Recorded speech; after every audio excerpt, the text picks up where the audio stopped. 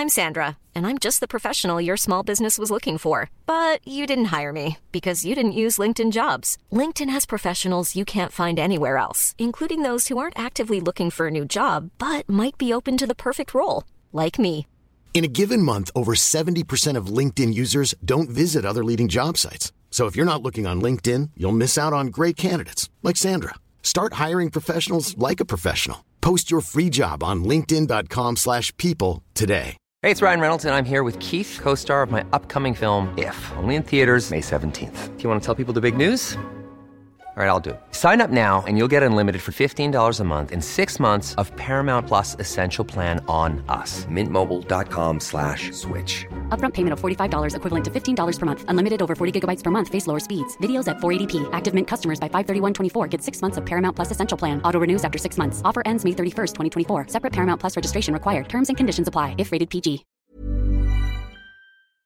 From the Third Coast International Audio Festival and Chicago Public Radio, I'm Delaney Hall, filling in for Gwen Macsai, and this is Resound.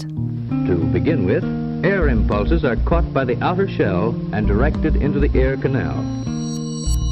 Resound is a remix of music, documentaries, found sound, sound bites, and audible bits and pieces we find all over the world. We eavesdrop on the airwaves and the internet, gather up the most intriguing stuff that we hear, and spin it all together for you each week on Resound. There in the center we see a small disc, which is the drum membrane. Sound waves beat against this membrane as drumsticks beat upon a kettle drum or tympanum. Raymond Murray Schafer, a Canadian composer and acoustic ecologist, once noted that while eyes have lids, ears do not. In fact, he invented a word, earlids, to describe this anatomical feature that doesn't exist.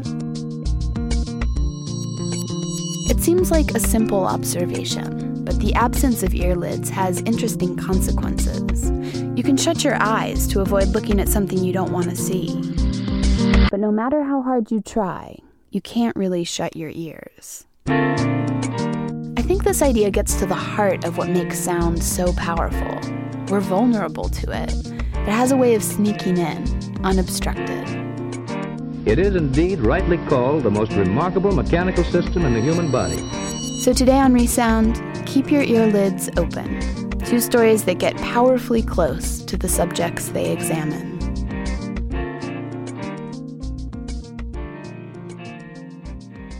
Adrienne Nicole LeBlanc is an author and immersion journalist, which means that she often spends months and months getting to know the people that she writes about. She collects details and tries to understand the rhythm of their lives. So when her father was diagnosed with terminal lung cancer, it may have been natural, even instinctual, for her to record him in his final months of life. She wanted to capture their conversations and the sound of his voice on tape so that she'd have something vivid and tangible left when he was gone. The recordings she made are candid, loving, and raw with grief. And once her father passed away, Adrienne worked with producer Sarah Kramer to shape those recordings into a document of their last weeks together. Here's The Ground We Lived On. Showtime. Showtime. Showtime. I love your voice. Can you understand it? Yeah. All right, let me hear it. Say something. How are you this evening? Can you hear yourself? Absolutely. Adrienne Leon LeBlanc, my dad and my namesake. His keen joy in observing people in the world is the reason I became a journalist. I'm laying here while the reporter is establishing contact with the patient. My father was born on June 28, 1917. He was a traveler, a knight of the open road, as he called it, hopping trains during the Depression, shipping off to Italy during World War II, and for most of my childhood, canvassing factories as a union organizer. Cancer was a journey that blindsided him. I'm not sure what trip we're on. So what trip are we on? I don't know, we're on a trip of exploration into the feelings of I don't know what you'd call me. I'm in my 80s, and it's an exploration of my physical condition, which is very serious, about which we have no definitive answer, and I think only time will resolve it. My father's propped up in a hospital bed in the living room of the house he built with his own hands. He's tucked in beneath a comforter. His body's so slight, he barely makes a lump under the down. I wonder what the hell I weigh. I'd say you're pretty skinny. Yeah, I would say 100 pounds maybe. Yeah. Now, what was your average weight? My average weight was around 160, 163. Yeah. You want to close your eyes a little? A little, yeah. But I won't go anywhere. I'll stay right here, okay? Okay. Let me take your glasses. I love you very much. Love you very much. And just bang the spoon if you need me. I sure will.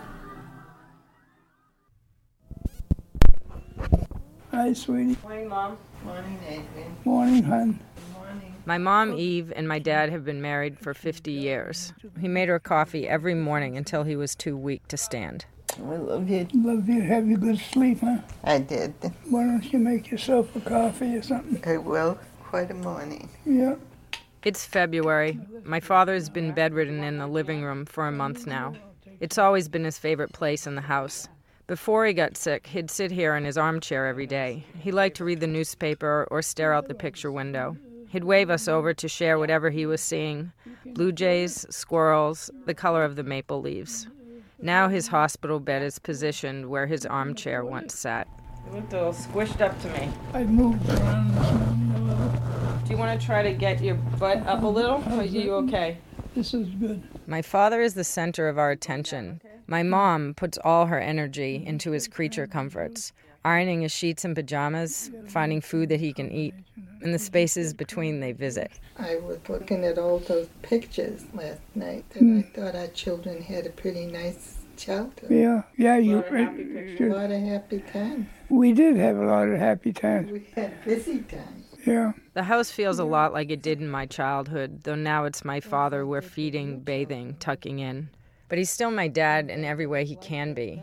He agrees to do leg exercises he knows are useless, because I can't accept that I'll never walk again. Then ready? 1, 2. Good, and let it down. I'll do one more. Yeah? Okay. 1. And bend it up. Okay. Great.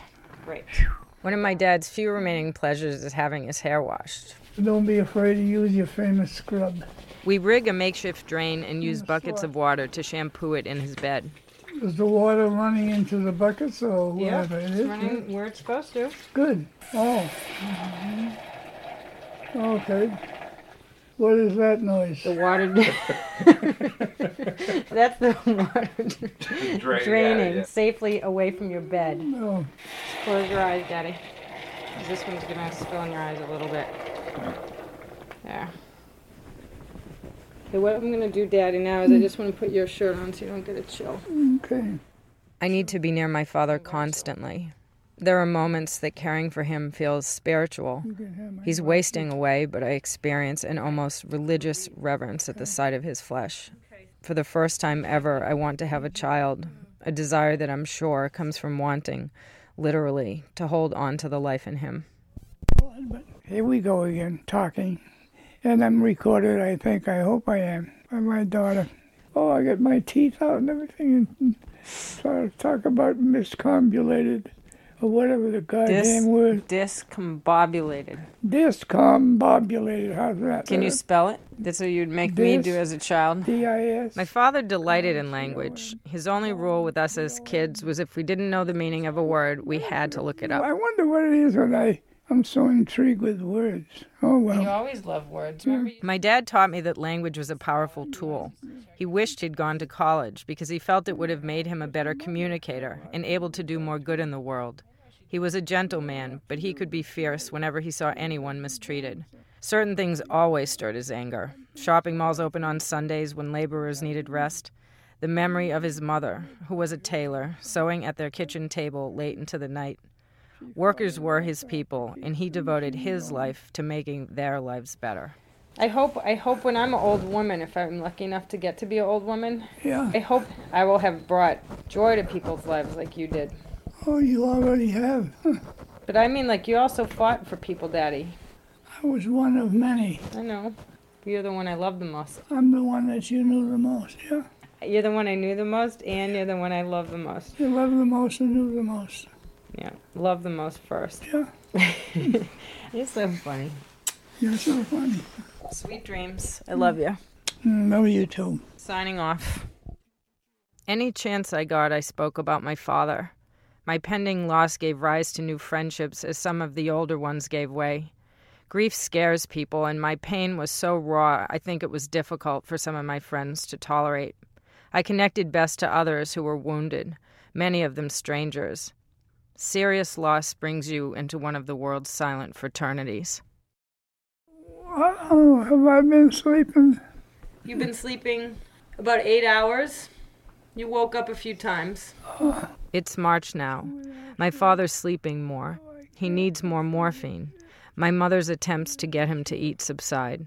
The house feels heavy. We slowed down. Is your mother sleeping? She's dead to the world. She was very sad today. I think she's going to miss you. Yeah. Must be scary, I would think. All those years, you get so used to being with someone. Or calling somebody for something. Or sharing. Like cuddling with someone. Sure. It's becoming harder to record, but my father encourages me. Our voices are the ground we've lived on, so we keep talking, even about his leaving me. Daddy, is your chest hurting when I'm hugging you? No. It feels so sad. I feel like so many changes are happening. Yeah. They're just changing, and I can't change it from changing. Some things you can't change, yeah. I'm going to be fine, though. You know that. Yep. I'm very, very strong. I know you are, honey. I just feel like you're my, you're like my soulmate, you know? Mm-hmm. We just love each other. Some comfort I am. Clinging to a sick man in a hospital bed, crying on his skinny chest. We're silly. We're silly. And you're recording it all besides.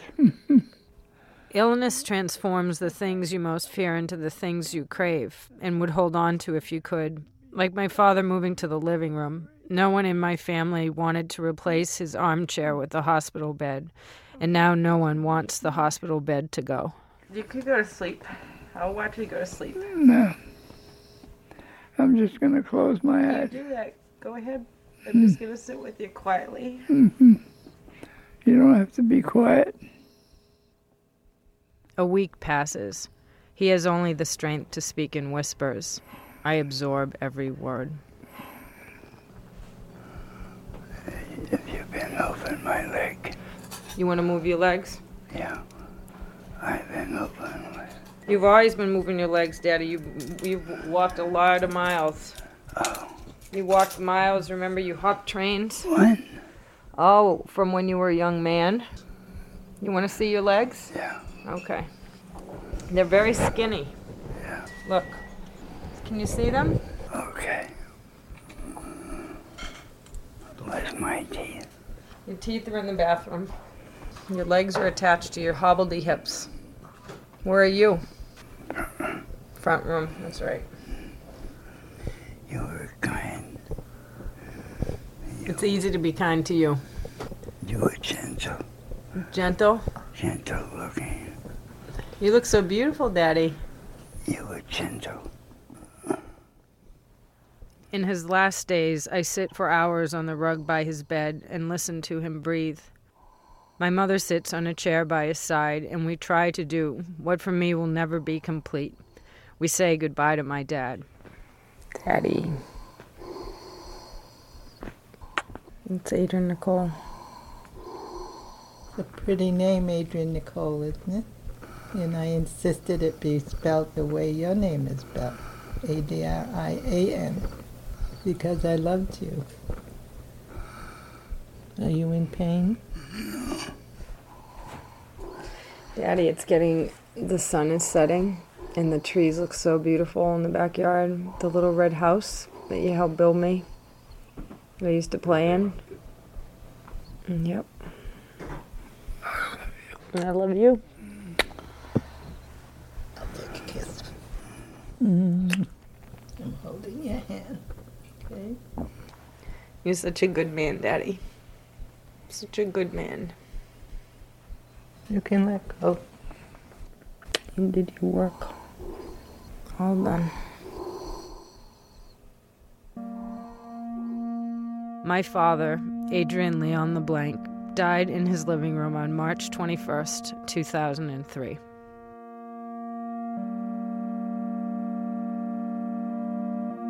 That was The Ground We Lived On by Sarah Kramer with writer and narrator Adrienne Nicole LeBlanc and executive producer David Isay. The story won the 2007 Third Coast Festival Radio Impact Award. Adrienne has actually thought a lot about the difficult decision to record her father. To read some of her thoughts, visit thirdcoastfestival.org and click on Resound.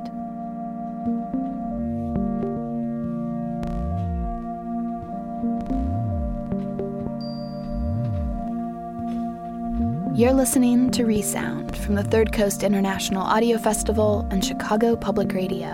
I'm Delaney Hall, filling in for Gwen Macsai.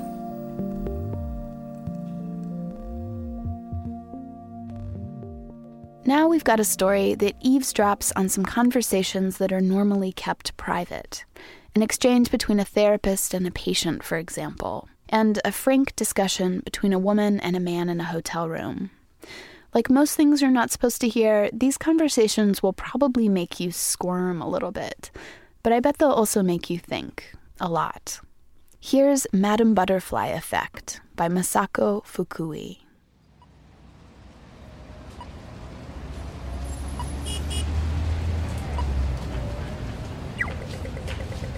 You see them walking down the street, the youthful Asian woman and the corpulent white bloke.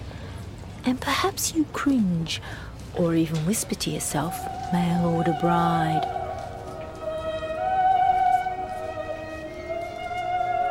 They're everywhere these days, the interracial couple, but we still feel ambivalent about them, don't we?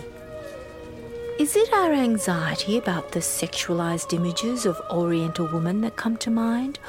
Or is it some form of post-colonial white guilt that we assume she must be a victim? Don't you ever wonder about the white man?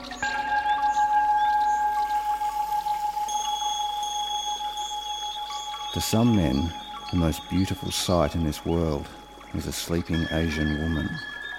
The sight of her long black hair floating beside her like dark lilies makes them want to die and be transported to a paradise that is filled with sleeping Asian women who never wake but sleep on for all time, dreaming beautiful dreams.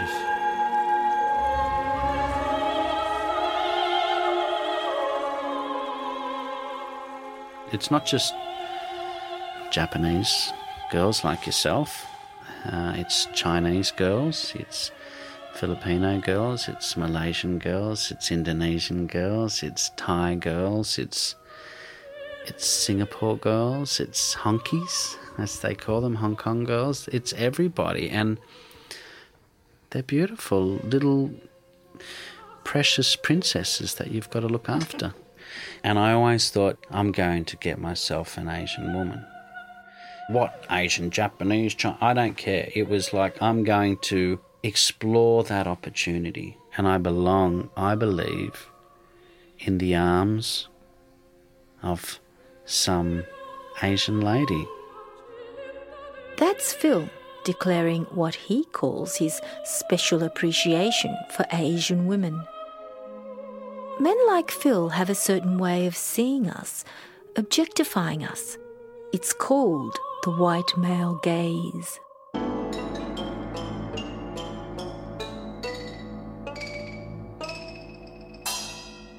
Just let me look at you, and I'll go through every feature and benefit of how beautiful a woman is. Your hair, the long hair, that's very feminine. What is it about the hair? Long hair? Well, that's girly. Okay. Look, I love the colour of your skin. I love the shapes of your body. I love, the deep brown eyes, It's all very beautiful. When they gaze at us, they inscribe onto our bodies their fantasies of the exotic, over-feminized, submissive Asian woman. turning us into their versions of Madame Butterfly, China Doll, Lotus Blossom, Rice Bunny, Susie Wong, Mariko and Shogun. She is the queen of her own sleep. She is dreaming a luxurious dream in which a warm autumn rain is falling. She wants to feel the rain touching her. She deliciously wants to get slightly wet.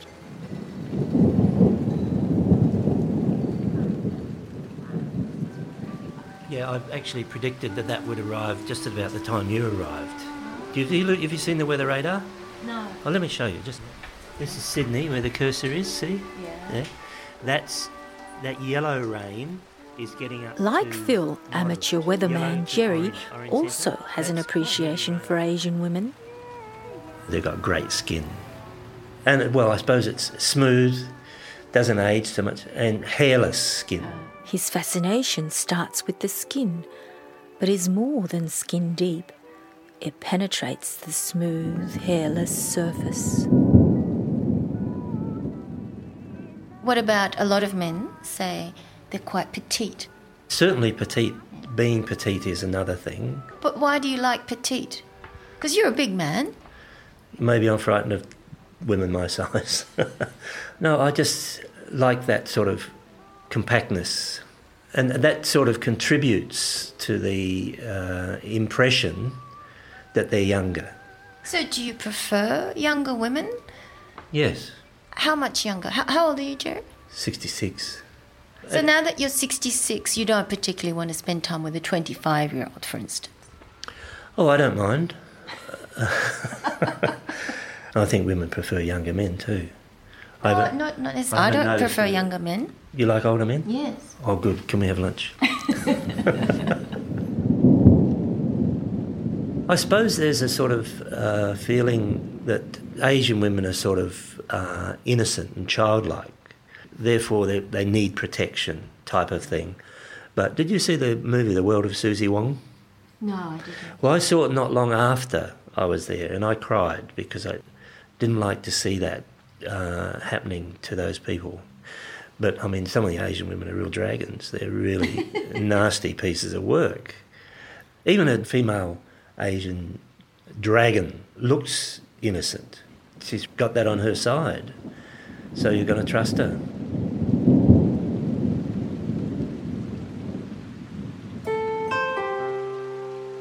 So we're back into white rain. What I call white rain on the radar, you see. How long have you been in Australia? I've been in Australia for nearly 30 years now. Really?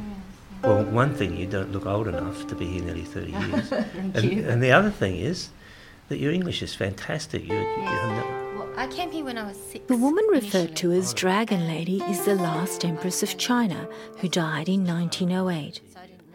A sympathetic and serene woman, she was affectionately called Old Buddha by members of her court, yet she became known as Dragon Lady in the West, thanks to distorted accounts of her which reviled her as manipulative and merciless.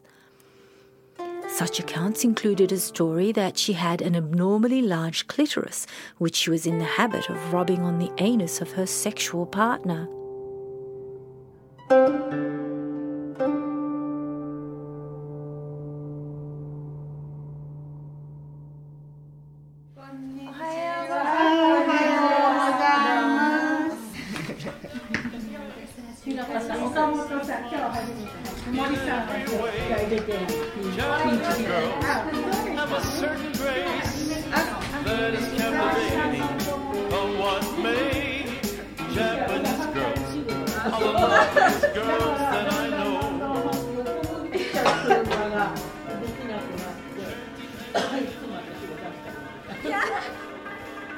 I had relationships with quite a few Asian women, mostly Chinese, some Japanese. I think there's a sort of a discipline about Japanese thinking. Because of this sort of discipline, Japanese people are really neat. Neat thinking, neat householders, and the way they dress. You rarely see a Japanese woman who's not neatly dressed, neatly. I mean, you're probably one of the slackest dressed Japanese women I've ever seen.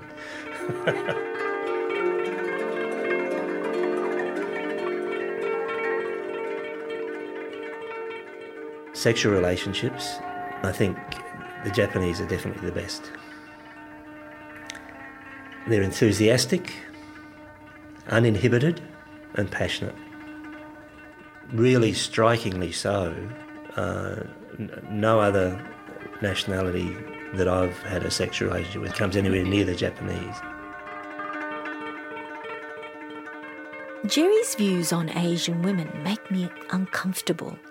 He idealises us as innocent, neat, yet in the same breath he can ogle us as sex fiends. It's a bit like putting us on a pedestal so he can look up our dresses, metaphorically speaking.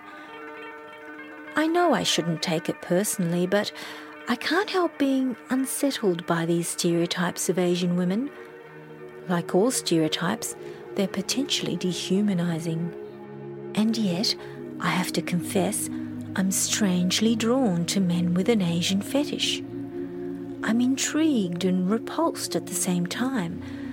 Their fantasies make my skin crawl, yet I find myself playing along, sometimes even flirting with them. The images of the submissive, demure Asian woman are disturbing, but just because I reject their stereotypes, I don't want them to think that I'm not Asian enough either. Actually, I'm not rejecting all their stereotypes. I agree that a lot of women look youthful, are gentle and neatly dressed, for example, even though I'm not. Is that why this Asian thing has a hold on me? Because I feel so ambivalent? Where do these myths of the Oriental woman come from anyway? I know a feminist cultural studies scholar who might be able to shed light on this. Her name is Ian Ang, and it helps that she's also an Asian woman.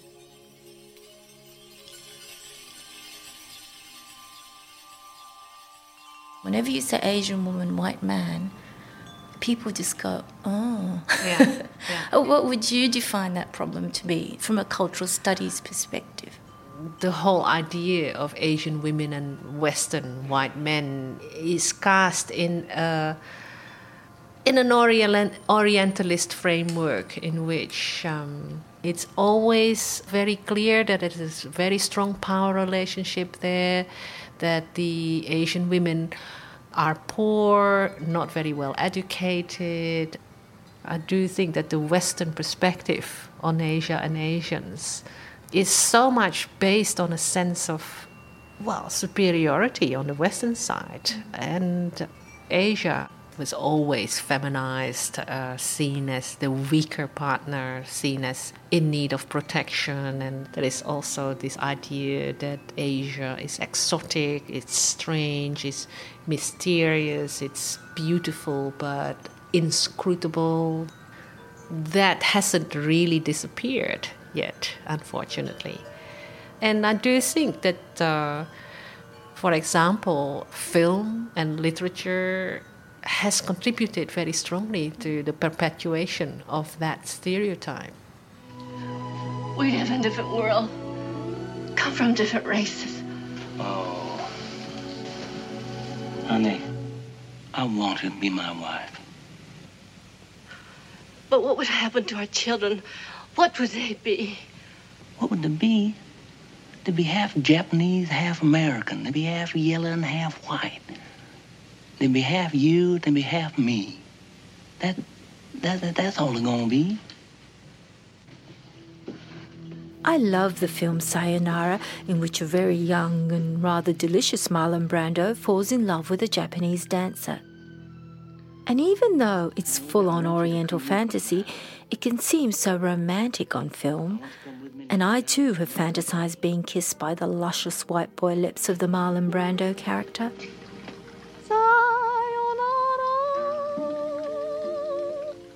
Japanese goodbye, whisper sayonara. But let's analyse the film for a minute. It's set in post-World War II Japan, and the love between the dancer, who is liberated from her life of servitude by the dashing Western man, has a familiar ring to it. Remember Miss Saigon? Madame Butterfly? The Quiet American? They're all stories of Western colonization, penetration, involvement in the East, made palatable, even virtuous, by the fairy tale plot. White knight rescues yellow damsel. But in real life, the fairy tale can be a quite different narrative, like white knight abuses yellow damsel. Filipino women being abused at home by their husbands and things like that. There seems to be always a reluctance, really, to embrace these women's cases as important. The thing with the West's relationship with people like that, I think, is quite ambivalent. On the one hand, these women need protection, but on the other hand, they are also not really worth looking after because they are so different, they are not part of our culture. I think that there is a bit of that, I think. From the white? Yeah, from the white point of view. And I think there is always a sense of indifference, I think, towards some of these women. Even a lot of liberal white people may feel uncomfortable because of the cultural difference, that they treat Asians as Asians rather than as human beings.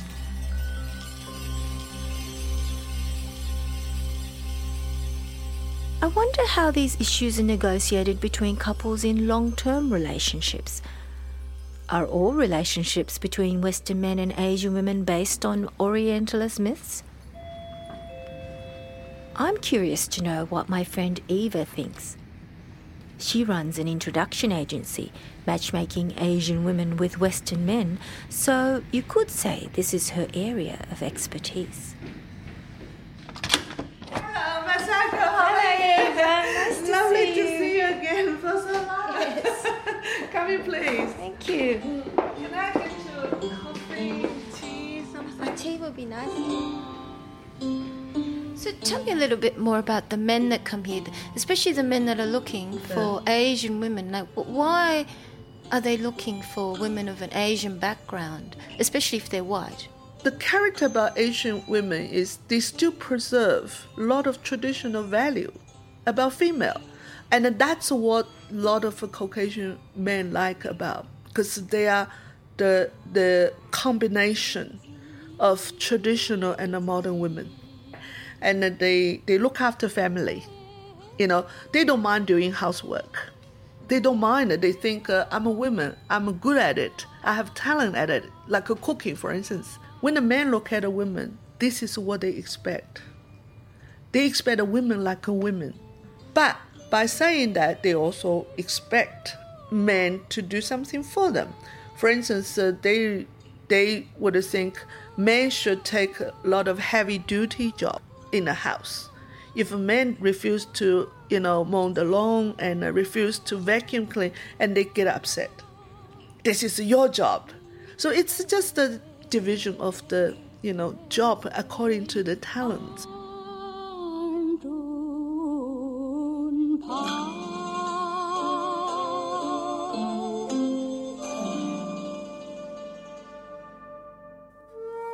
When you say it makes you act more like a man or more masculine, what do you mean by that? Chivalry. I think about what I can do, whether it just be little gentle gestures of opening a door for somebody. I find their femininity beautiful in this world where it's been lost to a certain degree, especially with Western women. Why do you say that? Like, why can't you do these chivalrous acts with women who aren't Asian? I certainly can. It's just that I was in a relationship, my last marriage, with a beautiful Australian lady, and by doing all these acts, I actually lost my own identity and became like a doormat for this person. So you're not attracted to Western women anymore? Not at all, not at all. Elle Macpherson, sure, she's gorgeous. I just don't think that we would get anywhere more than to become friends.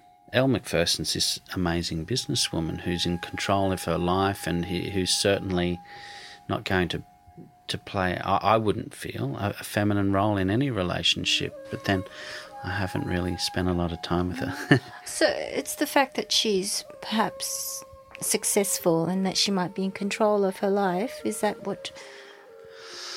Look, that's probably it. And I'm not saying that there aren't a lot of successful Asian women out there. So it's not that at all. From an aesthetic perspective, yeah, sure, I just find Asian women much more beautiful.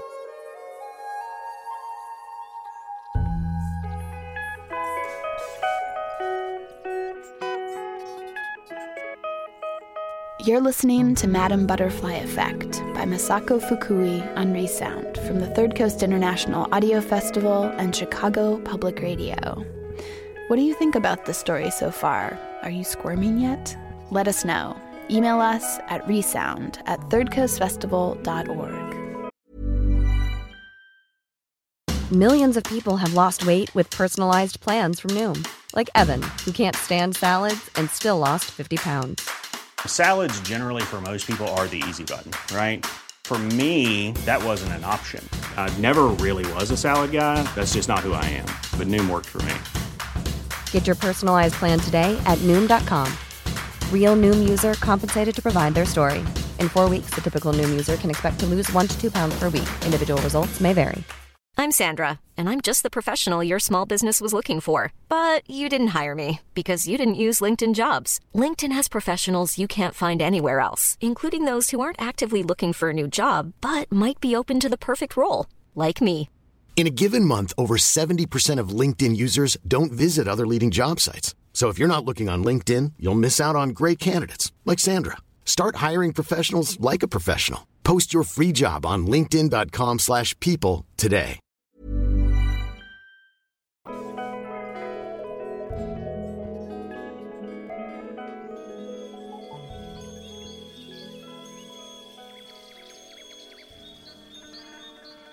Australian women are a bit rough around the edges. So are Australian men, for that matter. So, I'm not trying to be in a glass house and throwing stones.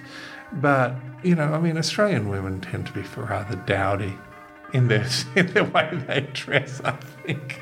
So is it just the way they dress? You're talking about... and very loud and very aggressive and... What do you mean by aggressive, though? There's a term that's been coined in Britain, ladette. And I think to an extent it's the same in Australia, in that women... go around saying, oi! Well, yeah, to an extent, and can go out to the pub and get pissed, and that's fine as well, and I've got some good friends who are like that. But I have a preference that I am attracted to, East Asian women. Why that preference has developed over time, I think because I've had very positive experiences. That's John, and like Phil, John isn't into Aussie women. But this white male belief that Asian women are more feminine has nothing to do with us. It's about them, isn't it? It's not about femininity, it's about their masculinity.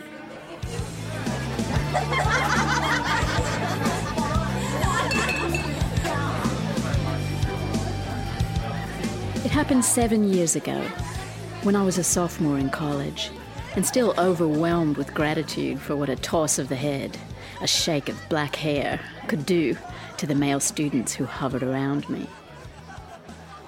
I bet you know 101 ways, don't you?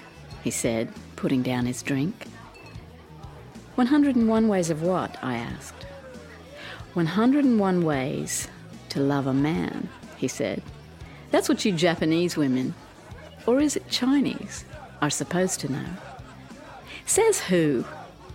I don't know. Maybe it's some geisha thing. He was tall and well-built, athletic as well as smart, and cousin to one of the more famous families of the country. Women sighed and crossed their legs as he walked by. I'd been flattered by his attention. Geisha, I said, correcting him automatically. Whatever, he said, moving his face closer to mine.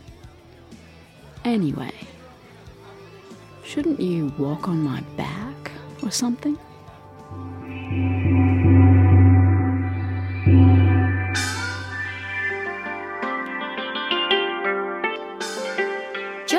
the record straight. Geisha are not prostitutes, though it's their job to be alluring and entertain men. They get paid to perform the Asian mystique. And the West's seemingly endless fascination with geisha sustains this Orientalist myth. Interestingly, geisha have played a big role in my relationships with men. If a man believes I might have the geisha gene, it makes me seem more desirable in his eyes. In fact, my Asianness has been a dominant theme in my past relationships with men, I think.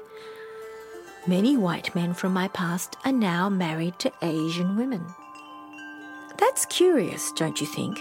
And makes me wonder, was I just another Asian woman they could project their fantasies onto, or am I the one with the fetish for men with yellow fever? If I'm going to venture into my murky subconscious, I think I need a little guidance from a therapist. So I'm going to see Dr. Tom. You have a lot of anger about those past relationships. Yeah, I probably do. Yeah, well, what do you make of that? The reason why I'm angry with them is because they're the ones that project these fantasies onto me. And, and unless I play that role, they're not interested in me. They're not interested in me as a person. Did that make you angry that when you realised that? Yes, it did. It started to make me think that none of those relationships were real. And I'm beginning to wonder if I could ever have a real relationship with a man. Is it just about the objectification?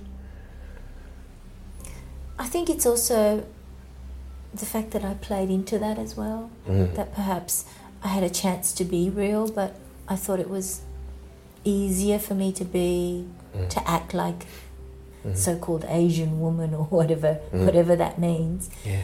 So just as Western men are trapped by their objectification of the idea of Asian women, you are also trapped by the same thing. Yeah, I think so.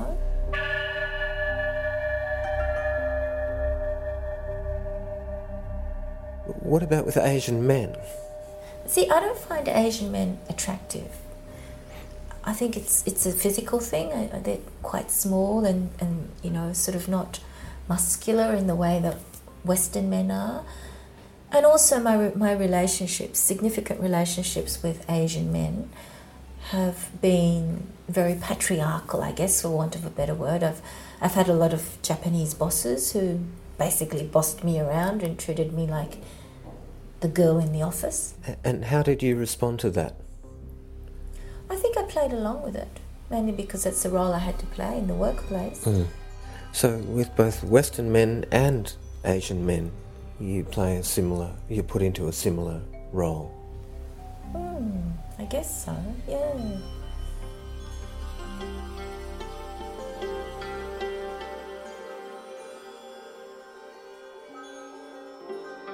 Am I the only woman who takes all these Oriental stereotypes to heart? How do other Asian women feel? I talked to Jenny, an attractive young woman who is married to a white man. He happened to be looking for an Asian woman on the internet when he clicked on Jenny. You're a younger woman, you have a different experience from me. How do you feel about men who just want to date Asian women? Do you mean, you think that they're a bit perverted? In a way. Well, maybe not perverted. I'm not talking about the ones that go to Thailand and sleep with prostitutes or go to bars. I'm not talking about sleazy old men, but I'm talking about people who are, have always got Asian girlfriends. I don't find that particularly offensive. In my case, I find Caucasian or anybody who's not Asian, it's a natural attraction. Maybe it's something to do with our biology, our body, our instinct to look for something different. I did have a friend who he's Lebanese. He's very tall built, very strong, masculine. I find him attractive. So it's not limited to Caucasian men.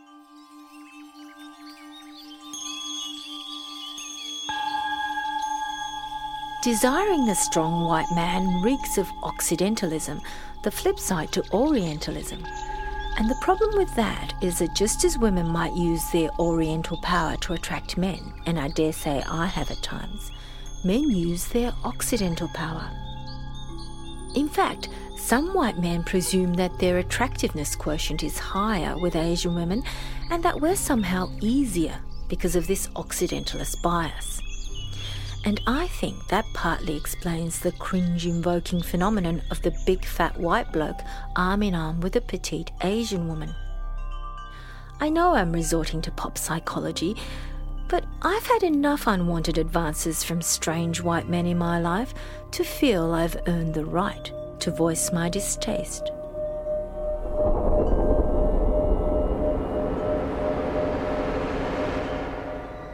You know, I'd like to say to these men, how dare you ask me out?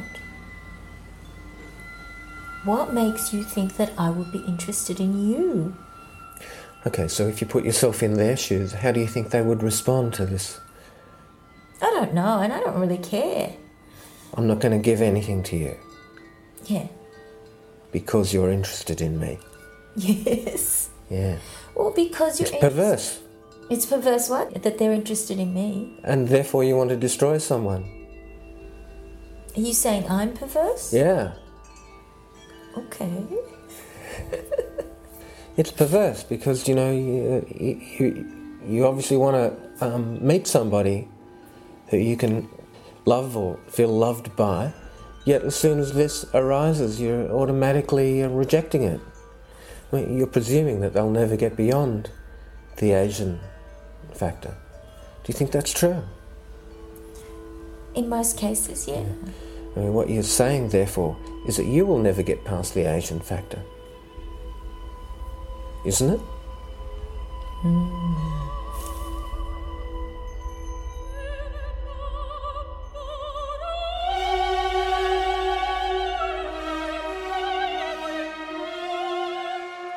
Part of me wants to ignore Dr. Tom. He's just another white man after all.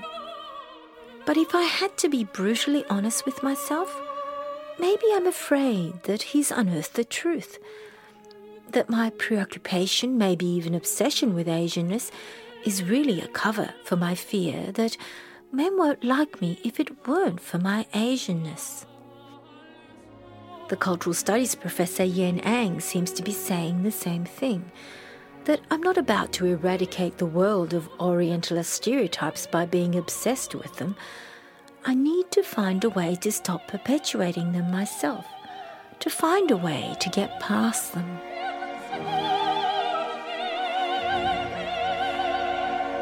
The problem with an ideology such as Orientalism is that it's there. It's more powerful than we are. Culturally speaking, we will constantly be reminded of its power. What we need to do is relate to each other as individuals. As long as we cannot go in that direction, the Orientalist prejudice, the cultural stereotyping will continue. We all live in a world in which we have multiple identities. On the one hand, we cannot escape being Asian, we cannot escape being woman, but at the same time, we are also so many other things on top of that. And it's those other aspects of our identity that will have to become a major part of the relationship if it's going to work as a complex and egalitarian partnership, I think.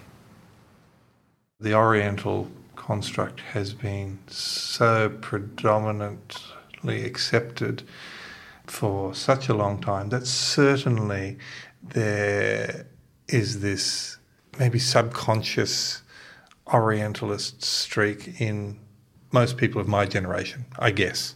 Hopefully I can look at a woman and see that woman as a person. But am I attracted to Asian women because of the other? I don't know. It is different. It is exotic, if you like.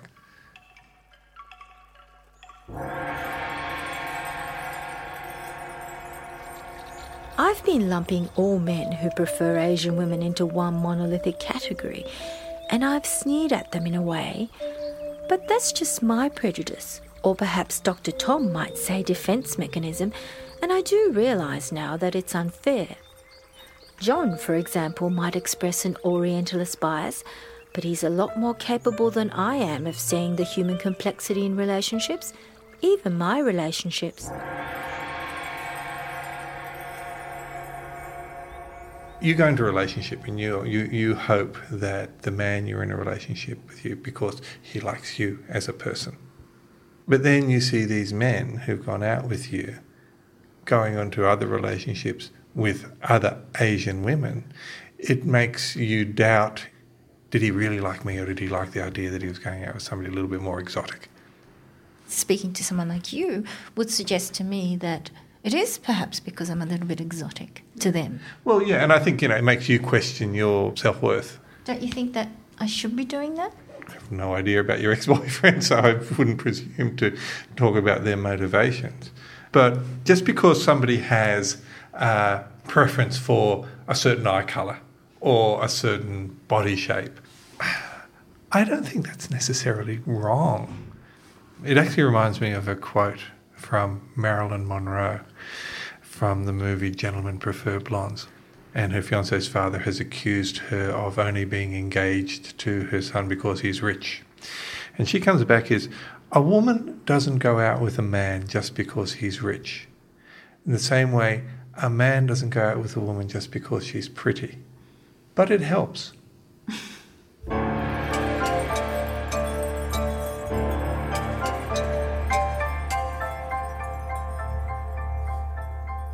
Human desire is a fascinating thing. Why do some people desire the other, someone opposite or different, while some desire the familiar? We think we might be attracted to a particular characteristic in a person, only to find out that it's something else about them that attracted us, as was the case with Caroline. Her husband, who is half French, half English, seemed to be attracted to her Asian looks and Chinese sensibilities. But it was really her brazen Australianness that captivated him. The Aussie accent did it for him, which is hilarious. Oh, and he was attracted to your Aussie-ness. Yes, I know. So 3 months later we were married, and that's 7 years ago. When you met your husband, yep, did he kind of mean that, oh, you're a banana, like yellow on the outside, white on the inside? Do you think that's what he meant? It's interesting you brought up the banana because he's known as the egg. Yeah, so he's Oriental in the core, but quite Western on the outside. Like when it comes down to fundamentals, he's very Oriental. Like I can see more Western than he is. Well, he's by far more fascinated with Chinese culture than I would ever be. Like he can pronounce Chinese words more accurately than I could have. I have vocab, but he has pronunciation. Like he knows pinyin. When you first got married, perhaps there were expectations of you because you're Asian? He wondered where were the hot baths that would be run for him and the slippers at the door. And I said, I think you went to the wrong part of Asia. That's Japan. That's true.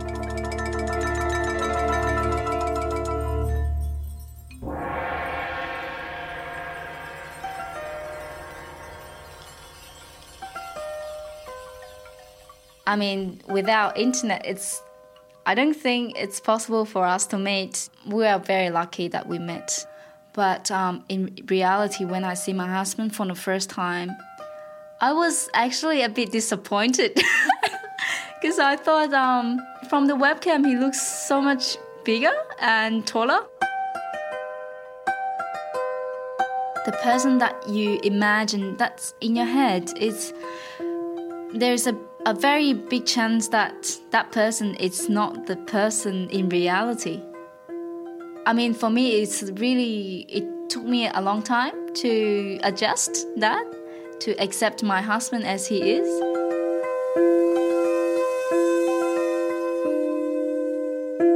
I suppose what's really deep in my Chinese culture is destiny and affinity. You believe you are destined to be together? Yeah.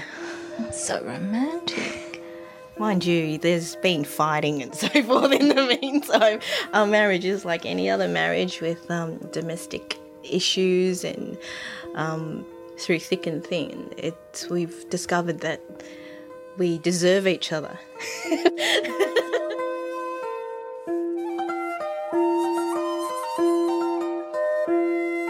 We're all guilty of harbouring stereotypical views about people from time to time. But what strikes me about Jenny and Caroline is that they're able to transcend the stereotypes and create relationships with white men that reshape that Orientalist paradigm. But it isn't so for Phil, I'm afraid, and that could be why he's still searching for his elusive, ideal Asian lady. Well, she was absolutely drop-dead gorgeous, and long, beautiful hair and gorgeous coloured skin, and a body to die for. Every morning I used to wake up just to watch her get dressed and pinch myself thinking, how did I get here, you know? We were walking through Newtown one day and she turned around and she said to me, do you know, when people look at us walking down the road, they must think you're a millionaire. At that moment, she didn't look that beautiful. How did that make you feel? Inadequate. Because I'm not a millionaire at all.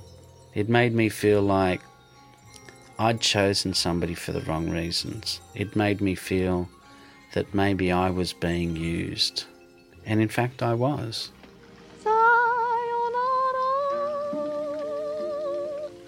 Japanese goodbye. Whisper sayonara. Lover, don't you cry. It came as a bit of a surprise to me, but I think I'm a lot like Phil.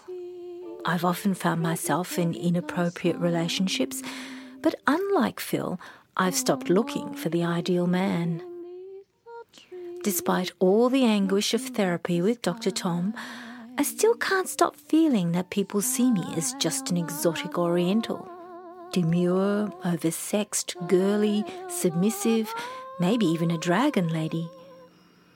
And while that stops me from trusting anyone who's attracted to me, I also know that I'm the one who's afraid of seeing myself as something more than an Asian woman. I guess I'm fearful of disorienting myself, fearful that there won't be much left of me if I rid myself of my exotic identity. Someone once said to me, a Western man said to me, don't cut your hair. And I thought, it's none of your business what I do with my hair. But what is this thing with long black hair and men and white men? You know, I talked to one guy and he said women with short hair, normally they are pretty aggressive. He said that you look at those politicians and the executives, they all have a short hair. So I guess long hair is a sign of, feminine.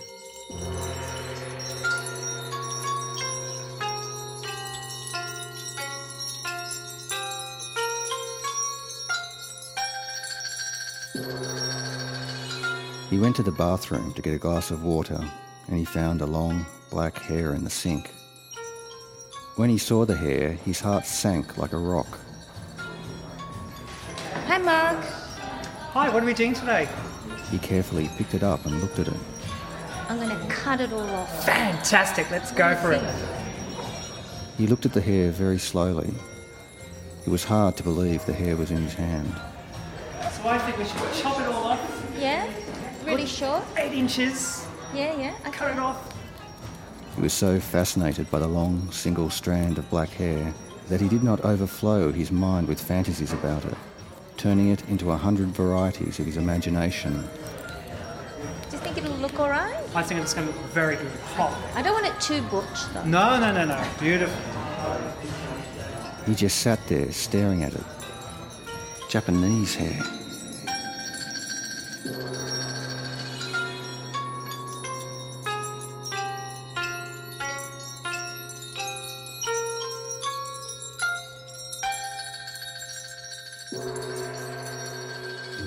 Madame Butterfly Effect by Masako Fukui. The story originally aired on the Australian Broadcasting Corporation's Radio Eye. To sample from some of the various audience responses to the program, which range from curiosity to hilarity to total outrage, visit thirdcoastfestival.org and click on Resound. And here's an interesting detail. I've talked a bit with Masako about the piece, and she told me that the haircut at the end, it isn't real. She staged it for the story, but didn't actually cut off her hair.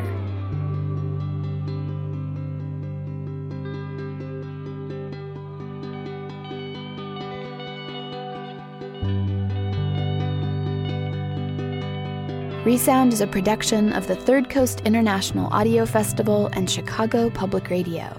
I'm Delaney Hall, filling in for Gwen Macsai. The program is curated by Johanna Zorn and Julie Shapiro of the Third Coast Festival. You can hear today's program at thirdcoastfestival.org, where you can also hear hundreds of outstanding documentaries from around the world and subscribe to our podcast. The Third Coast Festival is made possible with lead funding from the Richard H. Driehaus Foundation and sponsorship from American Airlines, Chicago's Navy Pier, and ExploreChicago.org, the City of Chicago's official tourism website. The festival is produced in partnership with Chicago Public Radio and the Center for Documentary Studies at Duke University. Music for Resound is provided by Reckless Records in Chicago. If you want to contact us, we would love to hear from you. Email us at resound@thirdcoastfestival.org. Resound returns next week with more radio that you can't hear anywhere else unless you live everywhere else. Even when we're on a budget, we still deserve nice things. Quince is a place to scoop up stunning high-end goods for 50 to 80% less than similar brands. They have buttery soft cashmere sweaters starting at $50, luxurious Italian leather bags, and so much more. Plus, Quince only works with factories that use safe, ethical, and responsible manufacturing. Get the high-end goods you'll love without the high price tag with Quince. Go to quince.com/style for free shipping and 365-day returns. When you need mealtime inspiration, it's worth shopping Kroger, where you'll find over 30,000 mouth-watering choices that excite your inner foodie. And no matter what tasty choice you make, you'll enjoy our everyday low prices, plus extra ways to save, like digital coupons worth over $600 each week. You can also save up to $1 off per gallon at the pump with fuel points. More savings and more inspiring flavors make shopping Kroger worth it every time. Kroger, fresh for everyone. Fuel restrictions apply.